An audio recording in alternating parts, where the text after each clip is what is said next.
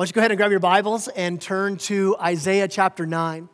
If you don't have a Bible on you this morning, we have ushers who would love to get a Bible into your hand. If you forgot your Bible or didn't bring a Bible, grab one of these. If you don't own a Bible, take one of these home as our gift to you. And go to Isaiah chapter 9. Isaiah chapter 9. Now, normally, a normal Sunday morning here, we would spend time in worship, singing before we jump into the Word. And why would we do that? Why would we sing? Why would we have worship before we open up the Word? Because I believe that Scripture would teach us that worship prepares our heart for what God would have to say to us. And worship is this opportunity where our hearts are placed in a way where I want to see clearly who God is. And so we worship, and then we jump into God's Word together, and we usually end with worship too. Why? Because we want to respond back to how God has worked in our hearts as His Word was opened. So we want to be a church that's all about the Word and all about worship. So that's why we do this. But the question is, well, why do I worship though? Psalm 63, you don't have to turn there. You can stay in Isaiah 9 if you like. But Psalm 63 is this great psalm where David talks about a heart of worship. Why would we spend so much time in worship as a church? And he says this, "O God, you are my God. Earnestly I seek you. My soul thirsts for you. My flesh faints for you as in a dry and weary land where there is no water." So that's the beginning of worship. It's where you come to that place where you recognize your desperate need for God. And it's out of that desperation where we come and go, I recognize how desperate I am apart from God. And so what do? We come desperate in worship. Because David goes on, because of that desperation, he goes, "So I've looked upon you in the sanctuary, beholding your power and glory." He begins to seek the Lord. He says, "Because of your steadfast love, it's better than life. My lips will praise you. I will bless you as long as I live. In your name, I lift up my hands." David says, I'm desperate, so I seek the Lord. And when I see Him in all His power and how He delivers, that I have a desperate need, but God's got a great power and provision. And so what do? We worship. I mean, the very first Christmas, I love the very first Christmas. What do you see? You see angels interrupting the night with worship. They couldn't help but exclaim this worship. Why? Because the night Jesus was born, the angels have been watching this plan unfold. It says in 1 Peter that the angels lean in on God's plan. They want to learn more about how this whole thing of grace works. I mean, think about that angels, from the very beginning, they see that we made a horrible decision in the garden and the world is broken by sin, and they're watching this plan unfold. And so when Jesus, God in flesh, comes to earth, what do? They can't help but burst out in this worship. When salvation finally came to earth, when God took on human flesh, when God invaded our broken, sinful world with His wisdom, with His glory, with His grace, with His power, when the almighty creator of the universe, the sovereign King, put on human flesh and came humbled as a baby, the angels could only respond in one way. In Luke 2, you see they burst out saying, "Glory to God in the highest." And so we want to join with those angels. We want to join with the saints who have gone on before us, who right now are worshiping around the throne. We want to open up God's Word, and we want to worship. And so this morning, here's what we're going to do. The worship team is going to stay up on the stage. We're going to work our way through a couple of the names that the prophet Isaiah said, this is who Jesus is. We'll unpack one of the names, and then we're going to respond in worship. Then I'll share another name, and again, we'll respond in worship, and the second time by partaking in the Lord's Supper. And so if you've got your Bibles open to Isaiah chapter 9, look down at verse 6. It says, "For to us a child is born, to us a son is given, and the government shall be upon His shoulder, and His name shall be called Wonderful Counselor, Mighty God, Everlasting Father, Prince of Peace." Now, we don't think a lot about names usually when we choose names for our kids, not to the same extent that you would see in the Old Testament. We may think of I want to name my child after someone who's meant a lot to me, or maybe we want to name our child a name there might be a famous person that's got that name, like, oh, I like that name, or sometimes, there is a meaning. I want my kid's name because of this meaning. Sometimes we just choose names because, well, that just sounds like a cool name. I like that name. And you look the meaning up later, right? Or maybe as a kid you grew up and go, I wonder what my name means, and you look it up. Well, here's the crazy thing. I started looking up some meanings of names that may sound cool to you. See what they actually mean. Here's a couple of them. Cassandra, pretty name. It means she who snares men. That's a great name, Cassandra. All right. How about this? Belinda, another nice name. Belinda, it's a really nice name. Do you know what it means? It actually means beautiful snake. All right. Tough. How about this? Okay, Cameron. Or if your name Cameron, maybe you've already looked this up and this hurts. Cameron, it means crooked nose. Like that's what Cameron actually means. It means crooked nose. So I started thinking, well, what about last names? Because it's kind of cool to grab a last name now. It's sort of a hip thing. We named our first kid McKinley. That's kind of a last name. Well, if you've named your kid Kennedy, Kennedy actually means, you ready? Misshapen head. Right? That's what Kennedy means. Sorry if your name's Kennedy. But in the Bible, so we just grab names. In the Bible, names actually meant something. They revealed character. So all these names that Isaiah is saying, this is who the Messiah will be, all these names reveal the character of the Messiah to come. They reveal who Jesus is. And it says, a child will be born, a son is given. So you know, well, that's going to come as a baby. The Messiah is going to be born to us. It's going to come from God, and a government will be upon his shoulders. So he's going to establish a kingdom. Okay, we get that. A kingdom's coming. It says he'll be called Wonderful Counselor, Mighty God. Like, wait, what'd you say? You said mighty God? This baby is mighty God? You stop, I don't get the way. You're saying that he's mighty God. This is what separates Christianity from every other religion, is this idea that Jesus didn't come just as a great teacher. He didn't come as a great philosopher. He didn't come as a great leader, but he came unlike any other baby born. He came as God. Colossians 2:9 says that in Jesus, the fullness of deity dwells in the bodily form. So Jesus, he's more than just a man, more than just a child. He's mighty God. I mean, flip over to Isaiah chapter 40. Go over a few pages to Isaiah chapter 40. Who is this mighty God? What does Jesus look like? Who are we celebrating here? Who are we worshiping here this morning as mighty God? Isaiah 40, in verse 12, it says this: who has measured the waters in the hollow of his hand, and marked the heavens with a span, and closed the dust of the earth in a measure, and weighed the mountains in scales, and the hills in a balance? So who is this God? Who is this mighty God that's come as the Messiah? It says the one who's measured the waters in the hollow of his hand. I mean, think about that. Have you ever tried to, you get a little bit of water in you, and how much water can you hold on to, right? For how long can you hold on to it? Not a lot, not very long, right? Because we're not mighty. But this mighty God says, I hold all the waters of the earth. I looked it up. There are 1.2 sextillion liters of water on earth. Never heard that name before either. What's a sextillion? It's 1 followed by 21 zeros. Right? That's how many liters of water. And think of it this way. If the world was flat, if there were no mountains, no valleys, it was just a smooth ball, the water would fully cover the entire earth 3 kilometers deep. And God says, I hold that in my hand. I've got this. Like, I don't know what your thing is that you brought in this morning that's difficult to walk with. God says, I've got it. It can fit right here. When you release it from your hands and place it in God's hands. All the water on the earth, nothing in God's hands. But that's not it. Well, look at verse 12. It goes on. He who measures the waters, the hollow of his hand, it says, and marked the heavens with a span. This idea of marking off the heavens, it means he's measured the universe, measures the universe with a span. This is it. This is a span right here. It's from your pinky to your thumb. That's a span.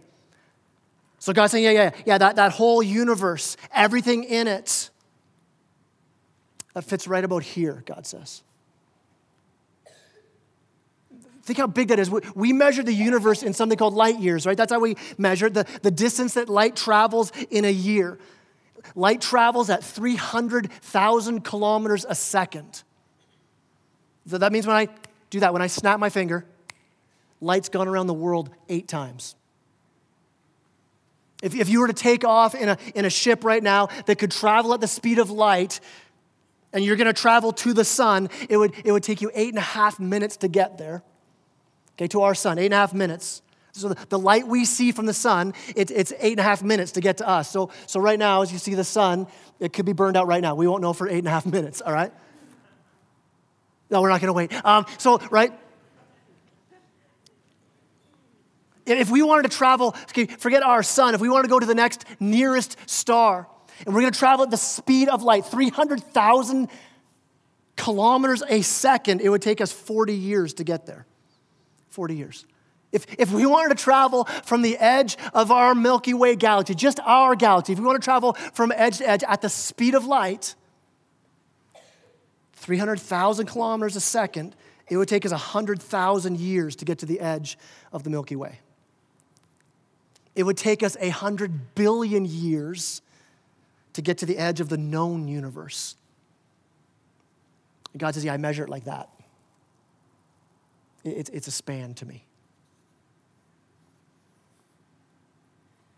You go on in verse 12, it's not just the hugest of, greatest of things, but even the smallest things that God knows. He says, I enclose the dust of the earth in a measure. The dust, you think how small that is. Like if you clean your house and you think, man, I've got this house spotless and it's so clean, and then sunbeams come through the window and it's like dust everywhere, right? But I couldn't even see it until the sun hit it. And God's like, yeah, I got that. I even have those smallest of things. God holds the smallest of the atoms that make us up. God holds those together. The atoms. Remember grade 7 science? Yeah, neither do I, right? But it's atoms. I looked it up, right? Atoms are made of what? They're made of protons and neutrons and electrons, right? And they're all spinning around, and we're made up of these atoms. And here's the thing. If you were to take all the atoms that make up your body and the space in between the protons and the electrons, if you were to take that space out, scientists say that we're 99.999% space. So if you take that space out, so the atoms all come together, the protons and the electrons actually come together, all of us could fit on the head of a needle. Pretty cool, right? Scientists say that they're not totally sure what keeps the protons, the neutrons and the electrons, the negative energy and the positive energy, they're not sure what keeps them spinning apart so they don't come together or so they don't blow apart. They call it, here's what they say they're held in that place by a strong force, is what scientists call it. I would say this, Colossians 1:17, that says Jesus is before all things and in him they are held together. This Jesus, this mighty God, that he measures the dust, he holds the atoms of creation together. Look down at verse 25 of chapter 40. God says, to whom then will you compare me? That I should be like him, says the Holy One. Lift up your eyes on high and see who created these. Talking about the stars now, he says, he who brings out their host by number, calling them all by name. By the greatness of his might, and because he is strong in power, not one is missing.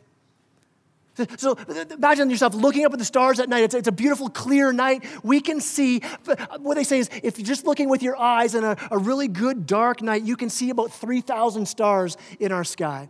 Galileo invents the telescope. With his crude telescope, he could see 30,000 stars.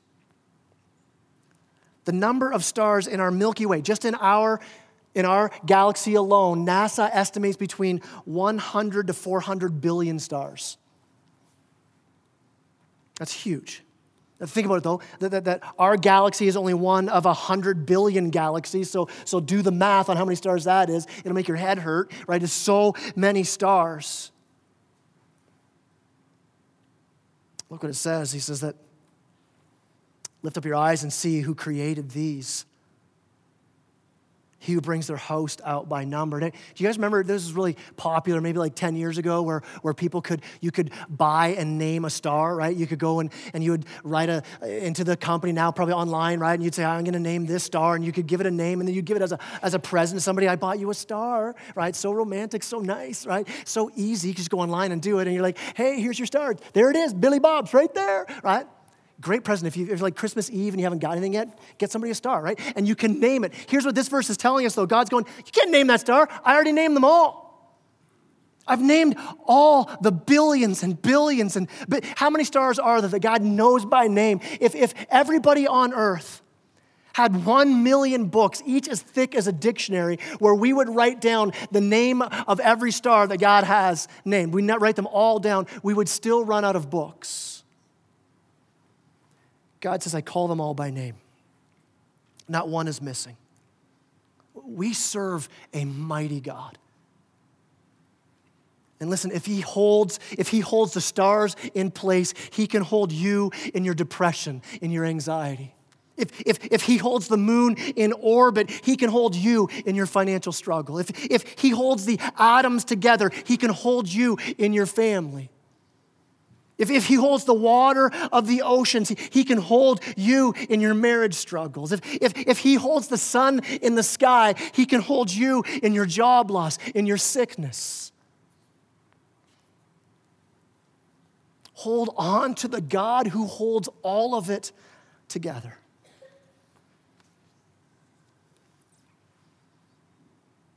You know, I got to tell you, I love Christmas. I really do. I mean, our tree was up in our house weeks ago. We have lights in our house. We have the whole deal. We have Christmas music going 24/7. If you hate going to the mall, because don't come to my house, because Christmas music all the time, right? Because I just love it. But in the story of Christmas, here's what I find. Because we get so used to Christmas, we can kind of lose the truth of who Jesus is in the story of Christmas. And yeah, for sure, Jesus came as a baby, humbly in a manger. But I like how C.S. Lewis says it in The Last Battle, where he says this stable had something inside it that was bigger than the whole world. He's the mighty God who holds creation together, Colossians 1:17 says. The wind and the waves obey his command, Luke 8 says. People marveled at the authority of Jesus' teaching, Matthew 7 says. He's the Alpha and the Omega, the beginning and the end, the first and the last, Revelation 22. He's no one greater than him. He has no equal. He's the eternal God who was and is to come, Revelation 1:8. And so how do we respond to this mighty God, Jesus? How do we respond to him? I mean, if you look in Scripture at the people who met Jesus while he was on earth, when they heard his claims of what he was claiming, that he was the mighty God, there are only 3 ways that people responded to him. You either hated him because he was claiming to be God, and so you wanted to kill him. Or you feared him because he was a lunatic you wanted to get away from. Or you fell down and worshiped him, and you gave him your life, every single part of it. You embraced him. You gave him your highest allegiance. You said, you're the reason I'm getting up today. You're the reason for everything that I'm going to do. You're the life that I live. It's all for you. Listen. Those are the 3 ways that you would have approached Jesus. You would either hate him, you would fear him, or you would worship him. You know, nobody in Jesus' time just sort of liked Jesus. Nobody thought, he's an inspiring guy. He's got some good teaching. I like the way he lives his life. Nobody said that in Jesus' time. And when we say it in our time that I kind of like Jesus, it's because we haven't grasped what Christmas is all about. To truly see Jesus, to see the mighty God, you can't just sort of like Jesus. If Jesus Christ is God in the flesh, you have to worship him. You have to give him everything. I mean, Christmas shouts out that it isn't us trying to earn our way to God. It's not us having some prophet introduce us to God. No, God himself came and said, here I am. I've come to you. And so we stand in awe. We stand in awe of the greatest story that's ever been told, that Jesus came to us and he is the mighty God. In Isaiah 9:6, it says that he is a mighty God, but it also says that he's a wonderful counselor. He's a wonderful counselor, not just mighty. Look at verse 10 of Isaiah 40. It says, behold, the Lord God comes with might, and his arm rules for him. So he's a mighty God, but how is he coming? It says, behold, his reward is with him, and his recompense is before him. That's just a fancy word for saying he's coming to repay the justice, to when you lose something and someone comes back and says, I'm going to reward you for what you've lost. And then it says this in verse 11, he will tend his flock like a shepherd. He will gather the lambs in his arms. He will carry them in his bosom and gently lead those who are with young. I mean, this is the God who created the universe with a word. This is the God who parted the Red Sea. This is the God in Jesus Christ who walked on water, who healed the sick, who caused the blind to see, who died and rose again. And listen, it says he wants to come alongside. He wants to come be your wonderful counselor. I mean, if that doesn't bring your heart to worship, I'm not sure what will. Almighty God is your counselor. Now, it says in Isaiah 9:6, he's your wonderful counselor. That word wonderful, it means amazing, astonishing, awe-inspiring, mind-blowing. That's the kind of counselor that Jesus is. Not just a normal counselor, he's a wonderful counselor. In fact, look at verse 13 of Isaiah 40.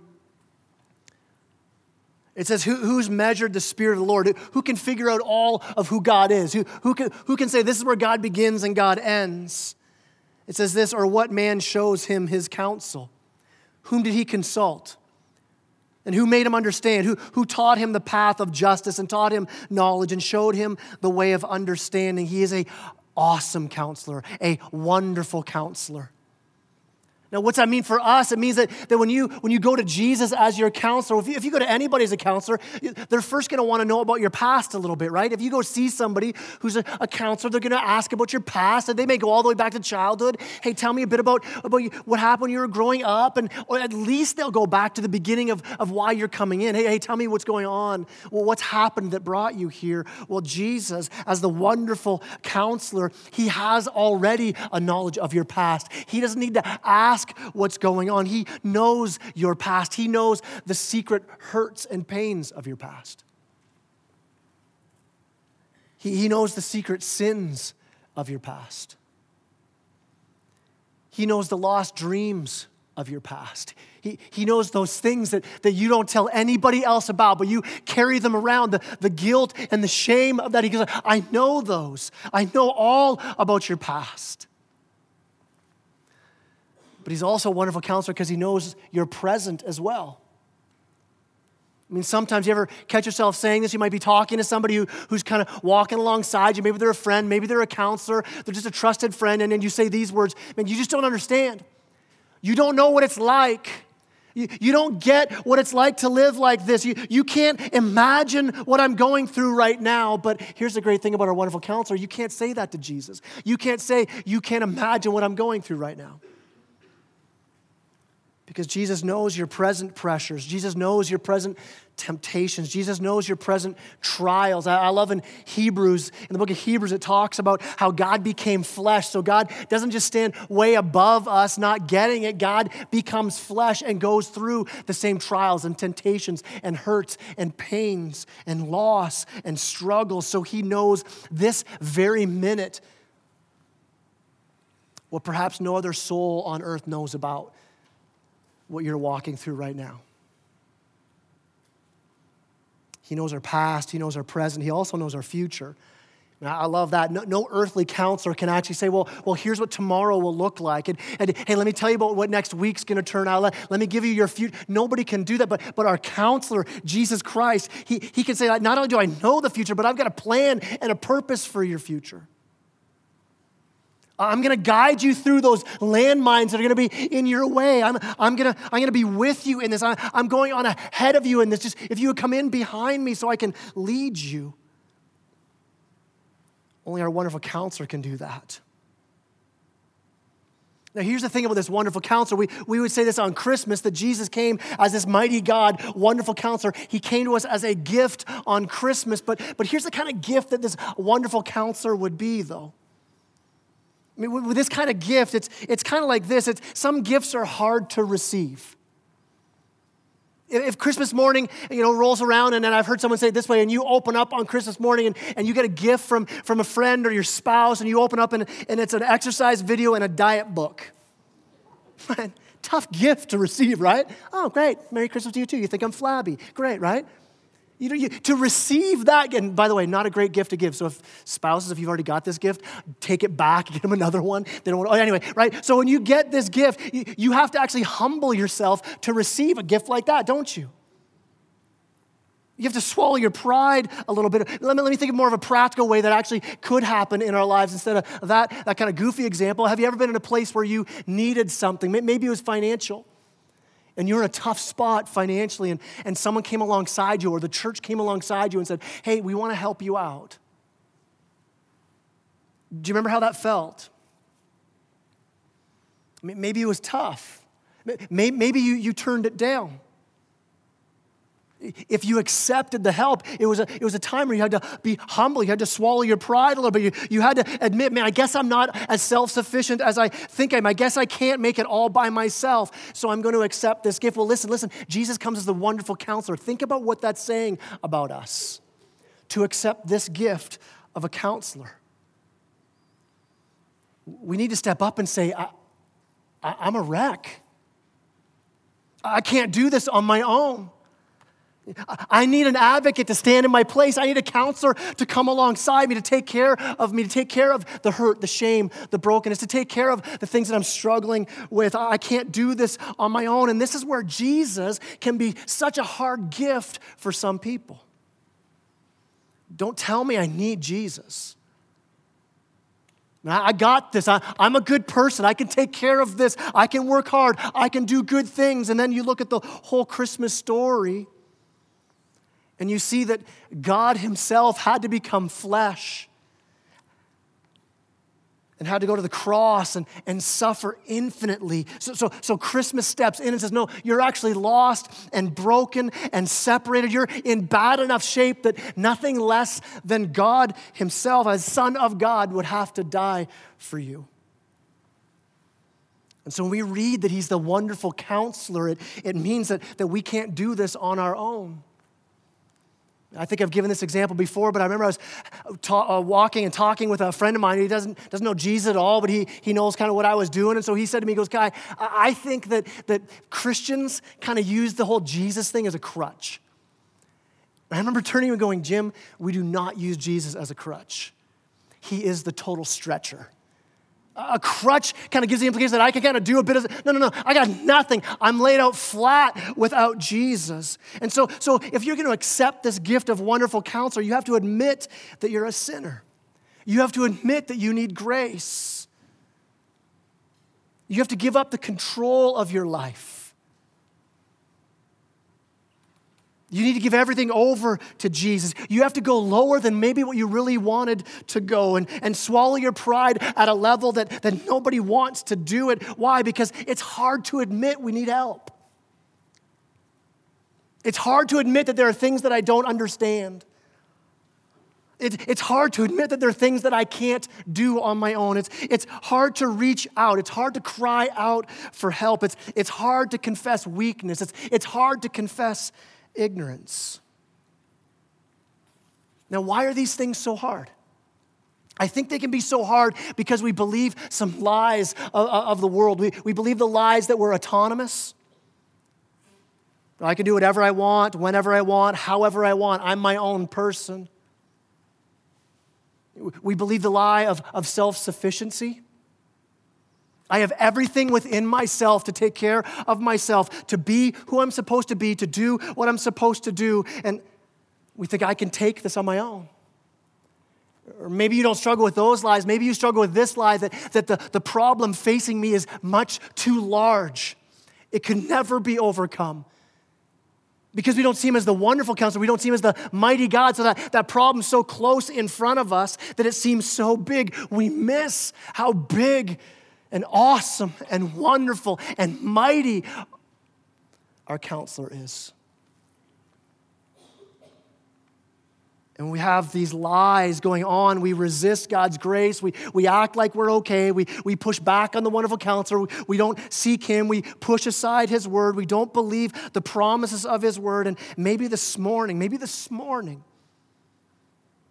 we can begin to speak truth to ourselves. Lord, I'm in desperate need of you today.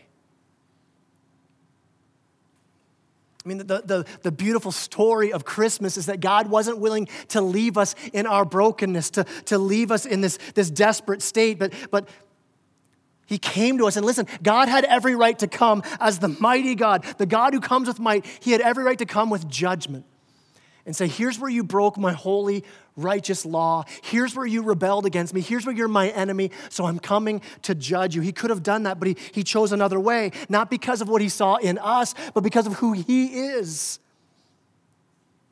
So at Christmas, we celebrate a God who is so full of grace and mercy, where He chose to give grace to those who don't deserve it.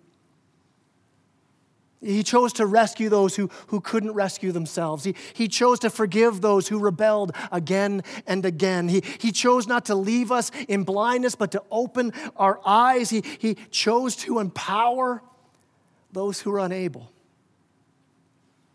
And this gift is free to us. It's free, but it's costly. In fact, I'm going to call the ushers forward now, and they're going to begin to hand out the elements for communion, for the Lord's Supper. And as it goes by, you'll notice there are 2 cups stacked on top of each other. They're just going to hand it out right now. Grab both cups. The bread's in the bottom cup. Why do we celebrate the Lord's Supper? Because of this, it reminds us that this gift of a mighty God and a wonderful Counselor cost Jesus everything. That Jesus gave His body for us. As we hold the bread, we remember His body given for us. He poured out His blood for us. As we hold the cup, we remember that His blood given for us. So that listen, here's the thing. We're not just merely remembering this, but we're actually eating with Jesus. I mean, think about that. Yes, communion is a time to remember the cost. The body given, the blood poured out, the wrath of God poured out on Christ instead of us. But there's something more and deeper even happening here. Not only are we just remembering that, but Jesus is present by His Spirit. I mean, if you know Christ this morning, that you're eating this together with fellow believers and you're eating this with Christ. If you don't know Jesus, then yeah, this isn't a moment of worship for you. You can see others. You can watch others as they participate. You can see what it's like. You can see the worship happening. It could be for you today. This could be the morning where you say, I'm surrendering it. I need the mighty Counselor. I need Christ in my life. And there's this holy moment for us when we don't just come to communion acknowledging our sin and unworthiness, but we fellowship with Jesus. We ask Him to help us live our lives for the glory of God. So in all our stories and in all our sinfulness and all our suffering, that because of Jesus, the true bread, the one true bread who came from heaven, that we now are transformed from sinners and orphans to righteous sons and daughters of God. And so what do we do in communion? What do we do right now? We look back.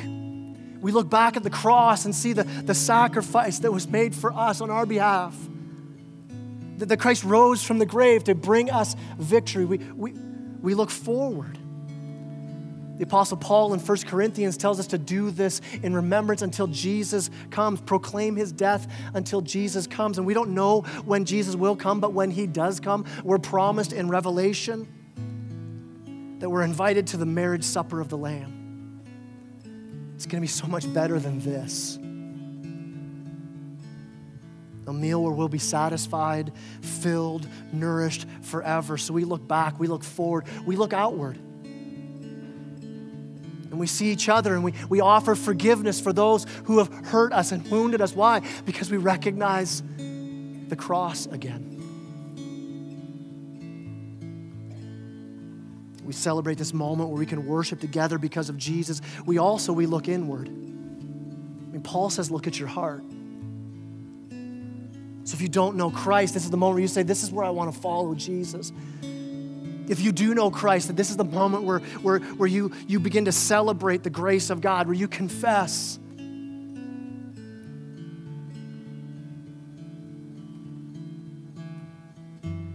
You confess and understand that this birth of Jesus is such wonderful news. You know, Paul says, don't do it in an unworthy manner. Here's what an unworthy manner would be for us as Christ followers. It's where you come to a moment like this where you're remembering Christ and you just don't care.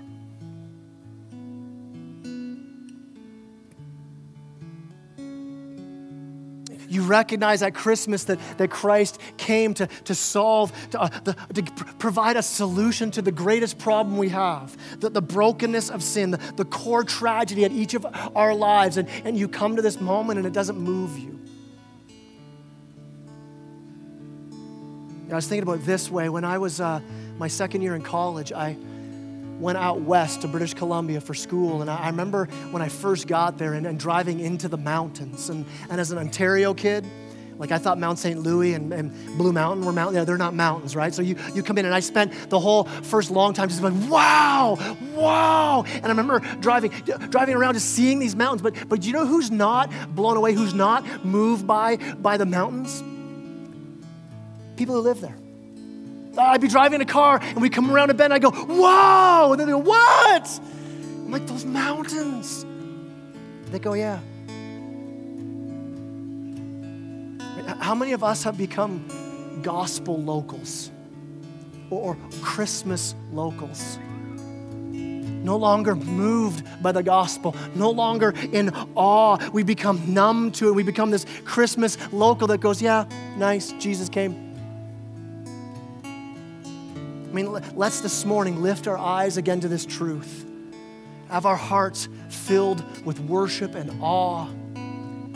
Our hearts filled with thankfulness and praise for the mighty God who's also our wonderful counselor.